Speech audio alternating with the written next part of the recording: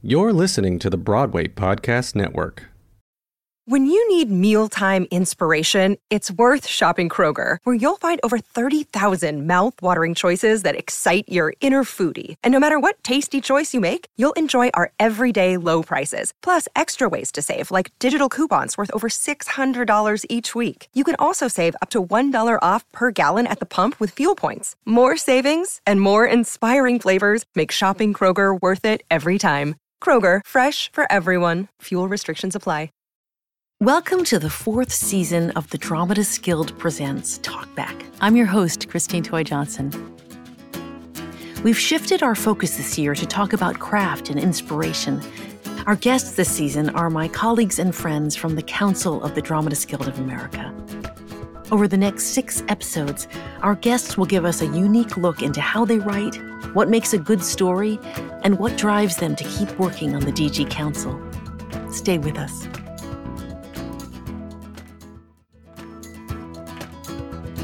Welcome back to Talkback. In our first episode, I sit down with the Vice President of the Dramatists Guild, Branden Jacobs-Jenkins, while he's on set for his upcoming FX television show, Kindred, an adaptation of the Octavia Butler novel of the same name. Branden has made his career in community with other writers. We'll talk about his passion for fair and equitable treatment of writers and his passion for R.L. Stine. I'm so excited to welcome the Vice President of the Dramatists Guild Council, Mr. Branden Jacobs-Jenkins. Can you please introduce yourself to our listeners? Yes, my name is Branden Jacobs-Jenkins. I'm a playwright and educator and sometimes television writer, sometimes other kinds of writers. And I'm speaking to you now from the middle of a trailer in the hills of Atlanta where it is boiling hot. And that's the story of my life today. Okay, thank you. Thank you. This season is all about inspiration and craft. And I know that means many different things to many different people. And I wanted to start with asking you, you're such a prolific writer. How did it all begin for you? What inspired you to start writing? It's so flattering and fraudulent for you to call me prolific, but I'm going to receive that and say thank you. It's like impossible to feel productive these days. But I guess it started for me, honestly, with reading. I feel like I was just a gigantic reader starting from an early age. And I was very much into Goosebump books. And I remember it's the R.L. Stine kind of series. It had its heyday in the 90s. And I would go to the B. Dalton bookstore, which was the name of the bookstore. I would think every month they released a new one, and I'd be there like using my allowance to buy it. And I think I read every single book. And after maybe a couple years of reading the books, I had this experience where I read one and I didn't like the ending. And so I decided I would rewrite the ending myself. And that's my first memory of basically being like, I could tell a story, or I want to see the story that I want to see, write the story that I want to see. How old were you then? And I guess I want to say I was in second or third or fourth grade. Wow. Because what happened soon after that is my mom was a working parent, and sometimes I would have to stay with her. She's a single mother as well. So sometimes I'd have to hang out at her office on days when I didn't have childcare.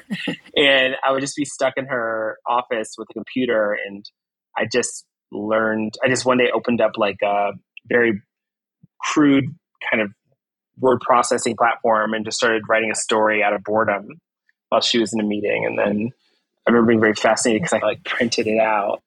And somehow she told my teacher about it, a guy named Mr. Toe, who's now no longer with us. And I think one day he just ran out of things to teach. And so he told me to come up in front of the class and read my story out loud. And that was like my first taste of performance. Wow. How was that for you? I remember being super humiliated. It's about like detectives who happen to also be like martial arts experts. I mean, it's really bad stuff, but I think it was the first time I was ever singled out, or I felt the act of writing singling me out in a way that was like, oh, this isn't me and this is what I do. And no one else seems to do it in this room. And I think that was quite formative for me.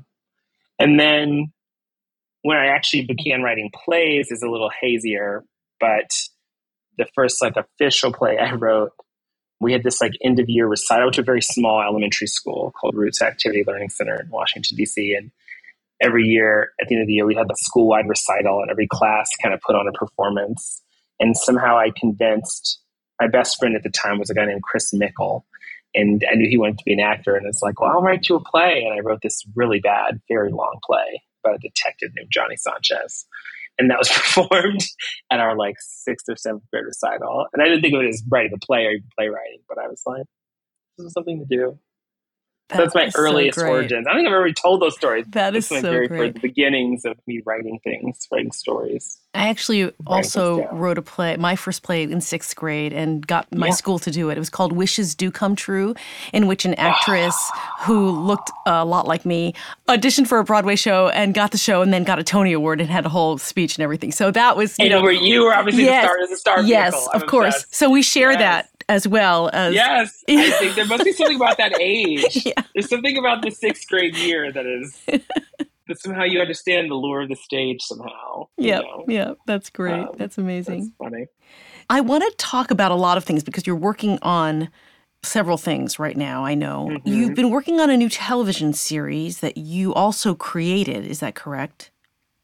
Yeah, it's technically an adaptation of a very famous book called Kindred by the late Octavia Butler. But yeah, I've been developing it for about 6-7 years, which I can't believe that. But and we're literally going to wrap shooting next week. So it's been enormous journey. And is this your first stint with writing a television show? No, I've actually done some quiet, secret television work over the last 8 or so years in a way that honestly a lot of playwrights I know. That's how we survived, my cohort at least, since we weren't all going to Broadway.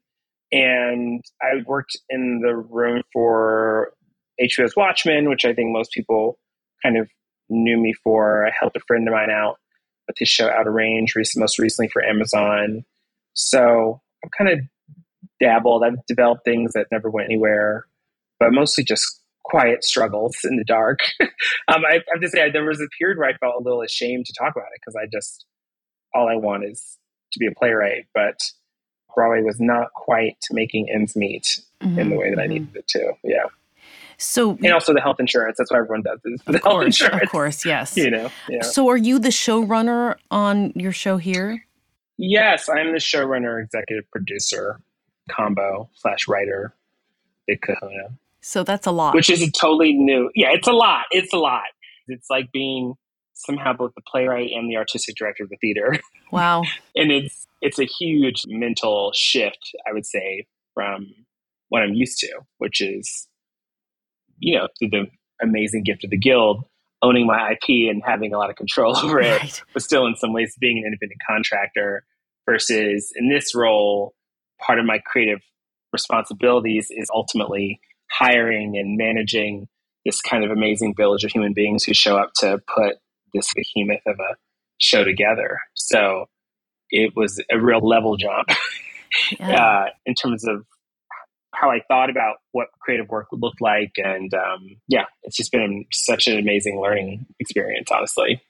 And it's actually made me really appreciate and value the theater more than I ever have, because you don't know what you got till it's gone, ultimately. There's so much to celebrate about what we do. And it really is just like the best. Yeah. Like good theater is just the best. The end. I think it's interesting that you bring up the whole idea of owning your intellectual property, because I think that is one of the biggest differences besides the money. Writing a play on your own and being able to make all the decisions and nobody being able to change your words. And even though you're in charge, you're still answering to a lot of people, right? Yeah, I definitely work for Walt Disney. I know the buck does not stop with me. And in some ways, I think writing for television is like a very interesting art of compromise, because you do have a vision for something that you want to try to maintain and get across. But in some ways, you're constantly like having to give a little to get a little in every way. And it just makes you think differently about the work you're doing. I keep saying to people, like, I've never wanted more than now to be making a play, because there is something about that just like almost radical freedom that you get to feel in the theater that just, I don't think the television will ever honestly approach, because it's too big of a commercial venture, I think. Yeah. I want to get to your plays a little bit later, but I have a follow-up question. You're working on a TV show that is an adaptation. How have you gone about coming up with new ideas that are in line or in alignment with the source material? And what keeps you inspired to keep finding new things to say?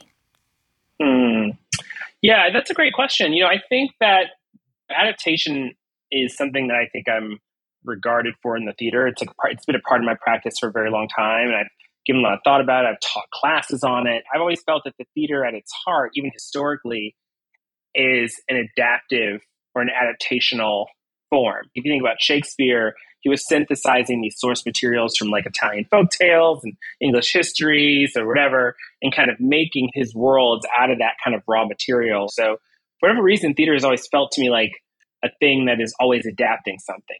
And the kind of magic of what we do is in asking ourselves what adaptation is.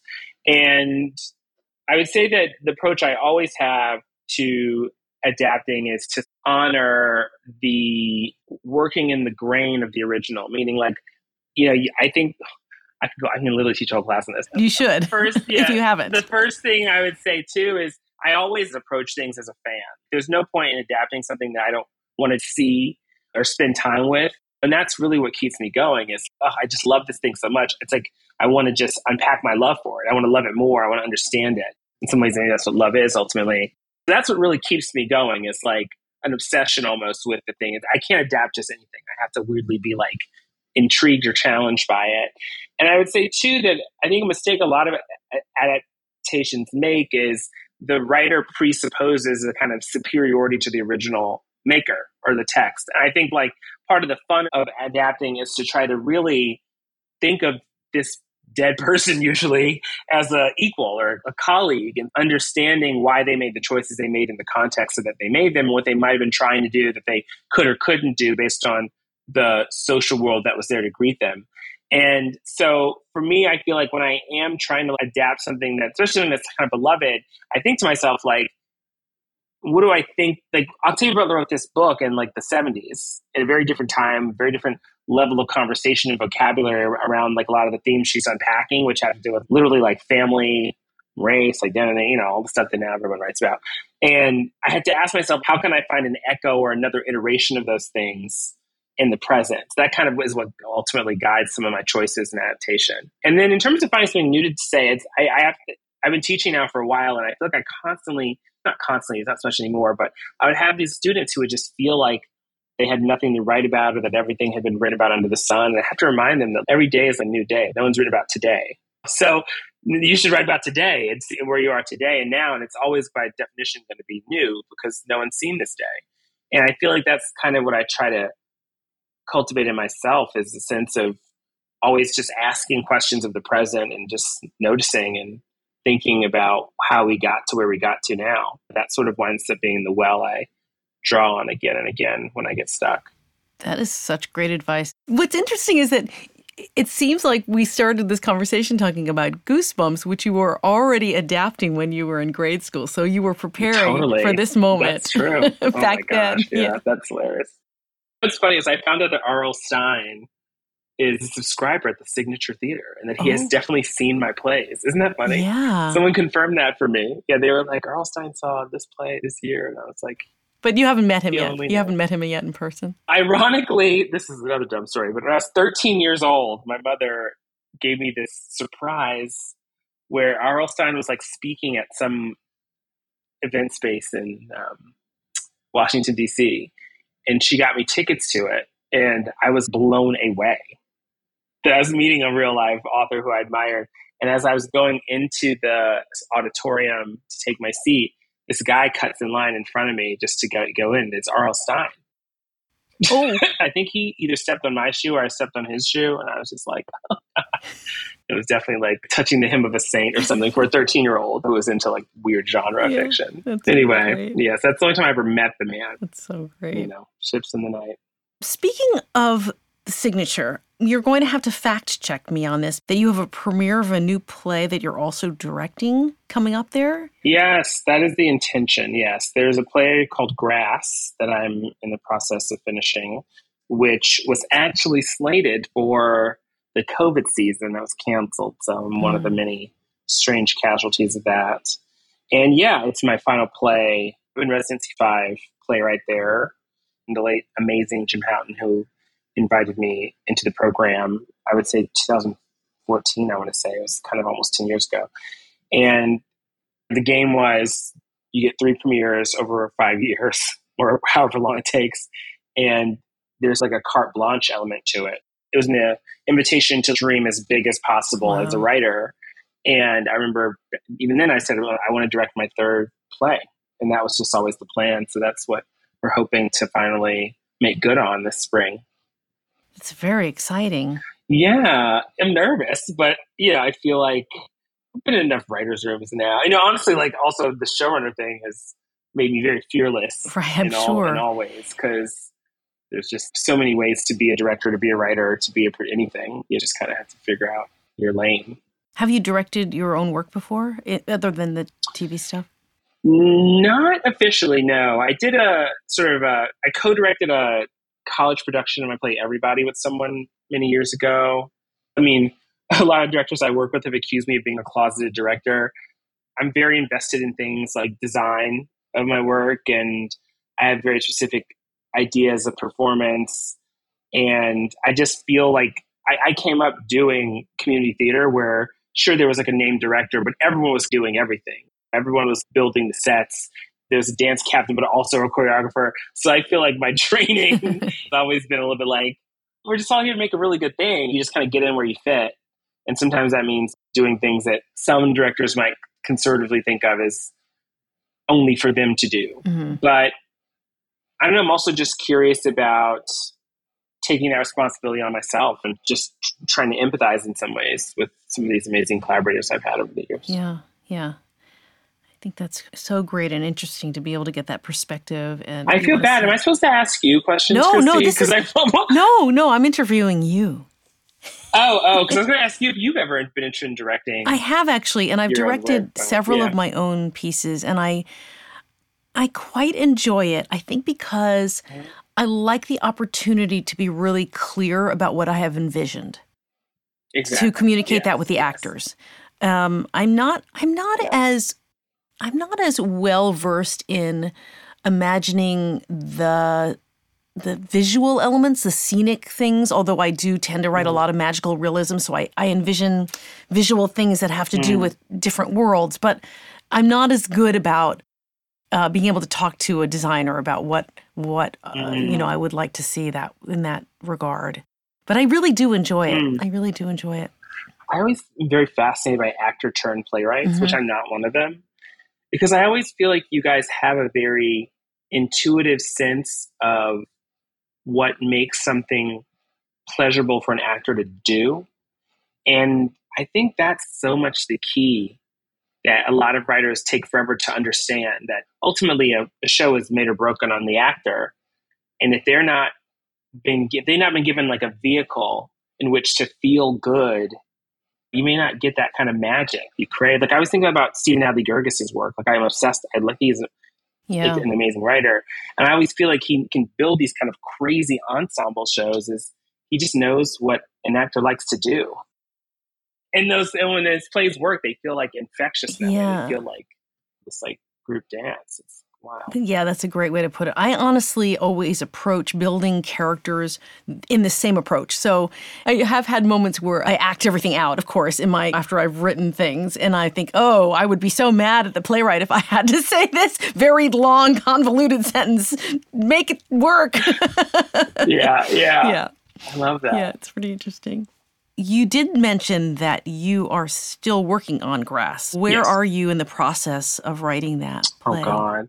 I'll be honest, I'm very superstitious, so I don't talk too much about it. I would say that I'm still finishing it. Okay. But it's been something that's been percolating for a very long time. I suspect it'll. And I also, honestly, as a writer, I also rewrite a ton in rehearsal, which can often drive a certain kind of actor crazy. Right.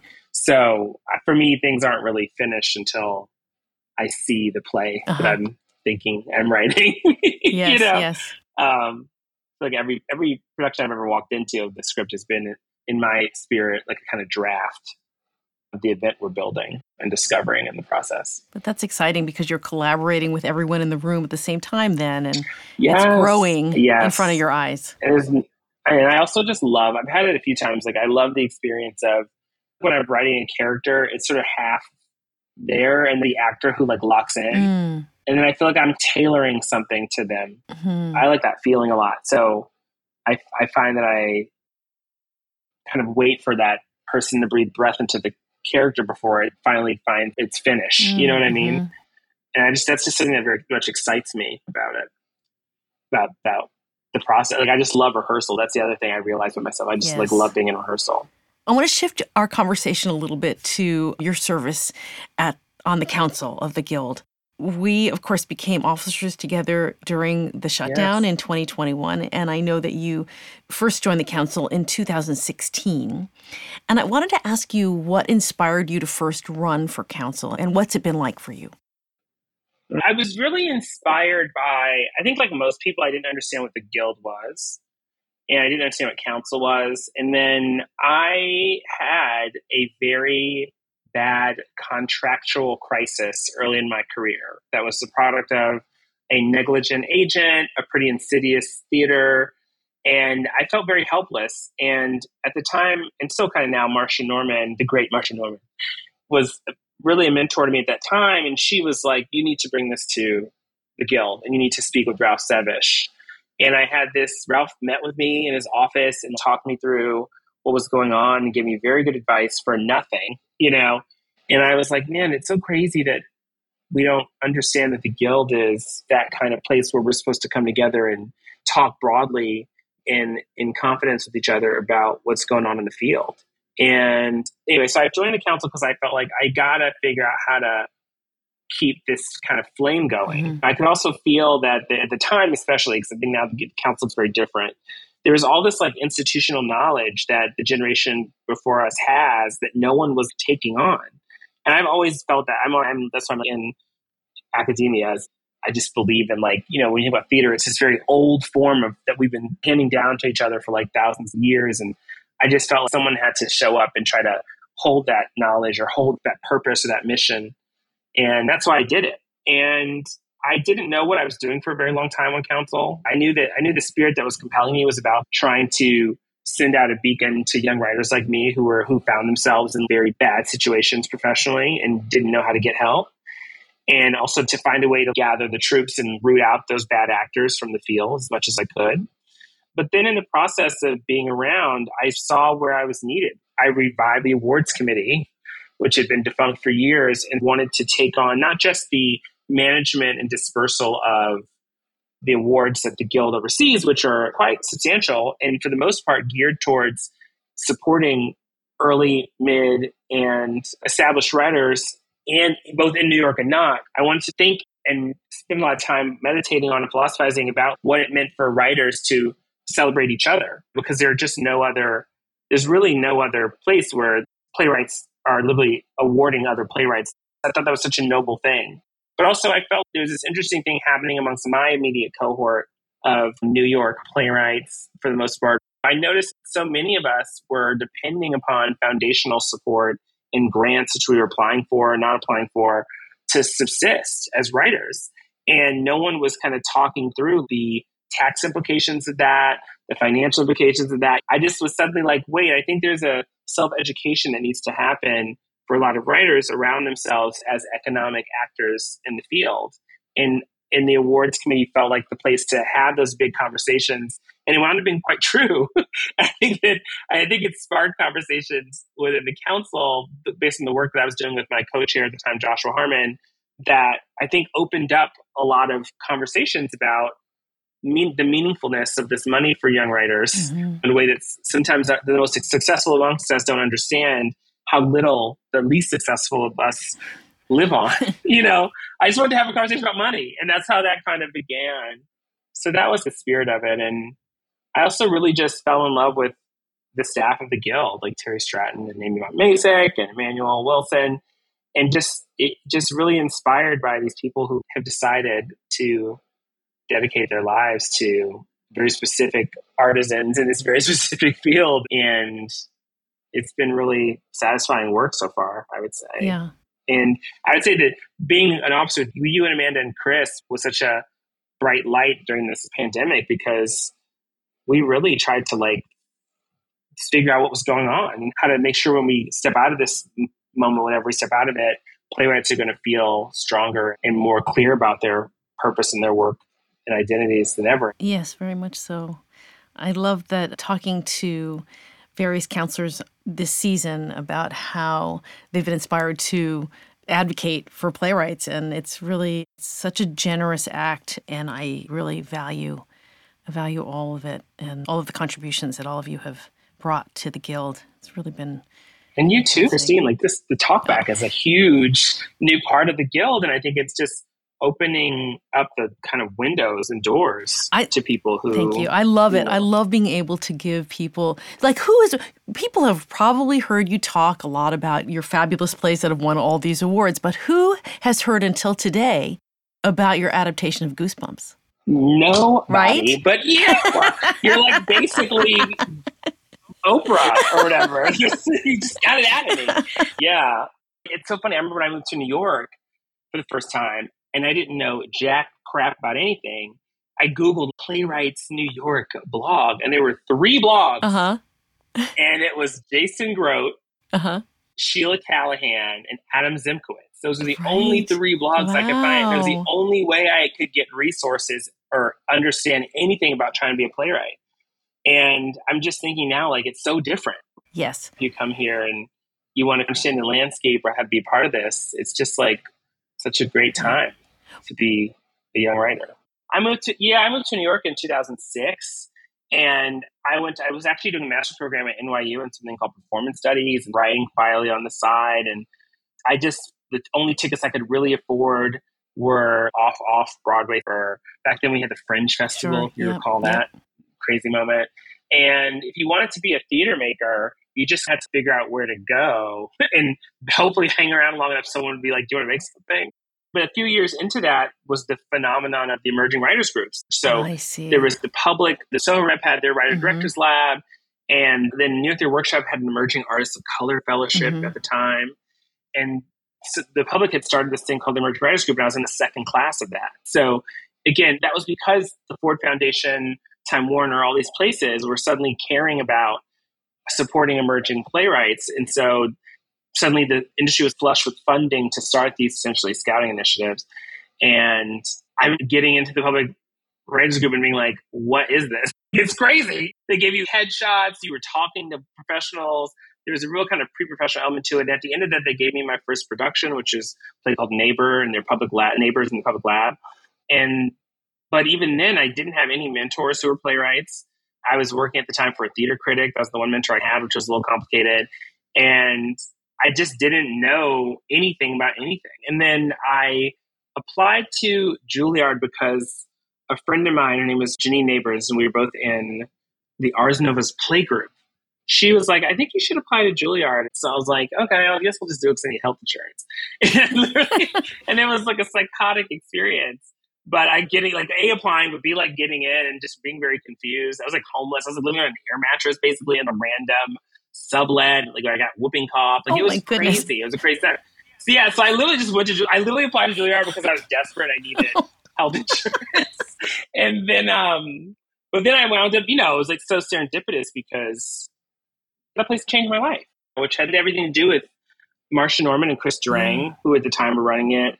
I never had playwright mentors, and also Jim Houghton was running the drama program at the time. And he was just like such a visionary person. And I had never been embedded with actors in that way. So for the first time ever, I understood what an actor was and what actors do. Mm-hmm. And that really transformed the way that I wrote. So I think it didn't really give me a lay of the land. Like I didn't learn about the business actually from Juilliard, but I suddenly was developing these very crucial relationships, which I can't believe I got as far as I did without having them. I think any playwright now definitely needs to A, know actors, B, have a real mentorship or relationship to someone who can help answer those questions that only someone with a bit of wisdom can. And also you just need like a tribe of people to be working with. That's just the 3 things, I think. But also, it seems to me one of the morals of the story is that you took a leap of faith back when you first applied for these fellowships that you didn't know about, and look where they led. No idea. I often would think to myself, if I ran into my 22-year-old self, would he even believe what I had to tell him? Because I truly did. I had a premiere at the Public Theater when I was like 26, 27 years old. Wow. Like my first apartment was on Mott and Bleecker Street. And I would walk by the Public all the time and be like, oh, I can't wait to like be 40 and finally maybe have a show here. I just really did. I truly, and it's because you don't know what's happening. Right. It was like very radical to meet other young playwrights in the city because again, there was no way to meet each other because no one was getting produced. I had a lot of friends who wanted to be novelists or like poets, but I just really didn't know any playwrights because in some ways I think you still lived with the shame of being like a theater kid, right, in high school. But also like, how do you show your work or share your work as a playwright? So I was in this like pretty wonderful class of Ars Nova. People included like Annie Baker, she and I have been teaching together for almost a decade now. Dear friend Amy Herzog, Sam Hunter, like we were all just kids who were curious about this thing. And it felt like a hobby, like a very expensive hobby. But somehow there was something really powerful in meeting someone who was interested in the thing that made you so singular in your own life. So does that make yes, sense? I think that's so incredible. Also, the idea really that you were able to meet and surround yourself with people who believed in illuminating your voice, not, like you say, what makes you singular, not trying to change you into whatever they thought you should be or what people in the commercial world might want. Can you talk about that a little bit? If you've ever had any pushback for what you want to say? Because I know your reputation is really writing plays that are very forthright and unapologetic in their sometimes controversial. It's so funny. Things. I don't know. It's a good question because if you believe in what you're doing and you just back it up and you just keep doing it, that's all you have to do. And so there is that, and I still get pushback all the time. Like I still expect pushback, but I also had this. I remember I had my first really negative review, and I got to have lunch with a playwright named Mark Ravenhill, who I really love. And he was a part of this kind of in-your-face generation of playwrights in the British world. I met him for a random coffee or something because his agent put us in touch, or I don't remember why we even got together. And I was licking my wounds. And he was just like, listen, this is dumb. He's like, he was like, you're trying to do something that's different or new. And in some ways, you're critiquing something that these reviewers are responsible for the upholding of. So you should feel weird if they do love what you do. Interesting.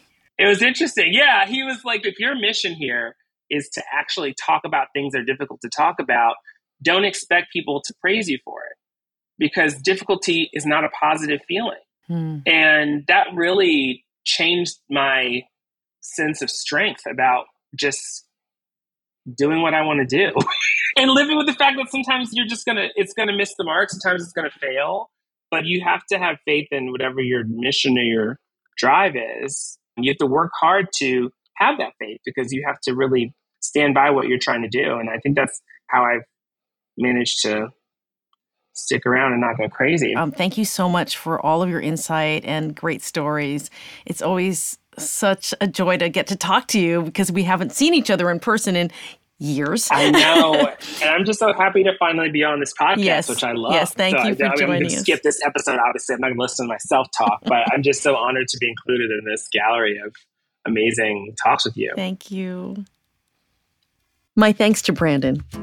To hear all our episodes, you can find us on the Broadway Podcast Network or Apple Podcasts. Please be sure to rate us and leave a review.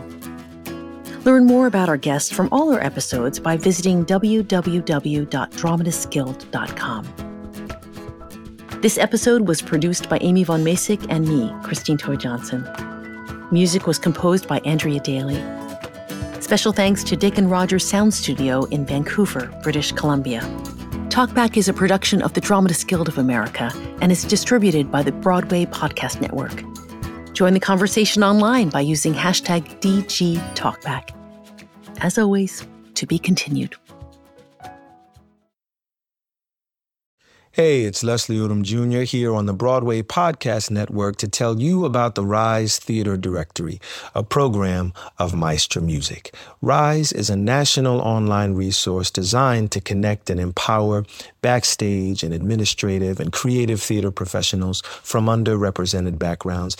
If you work or aspire to work in the theater community, this can help you find your next project. And if you hire theater professionals, search the Rise Theater Directory to find your next team. Create your profile now and get more information by visiting risetheater.org. That's theater with an RERISETHEATRE.org, because only together we rise.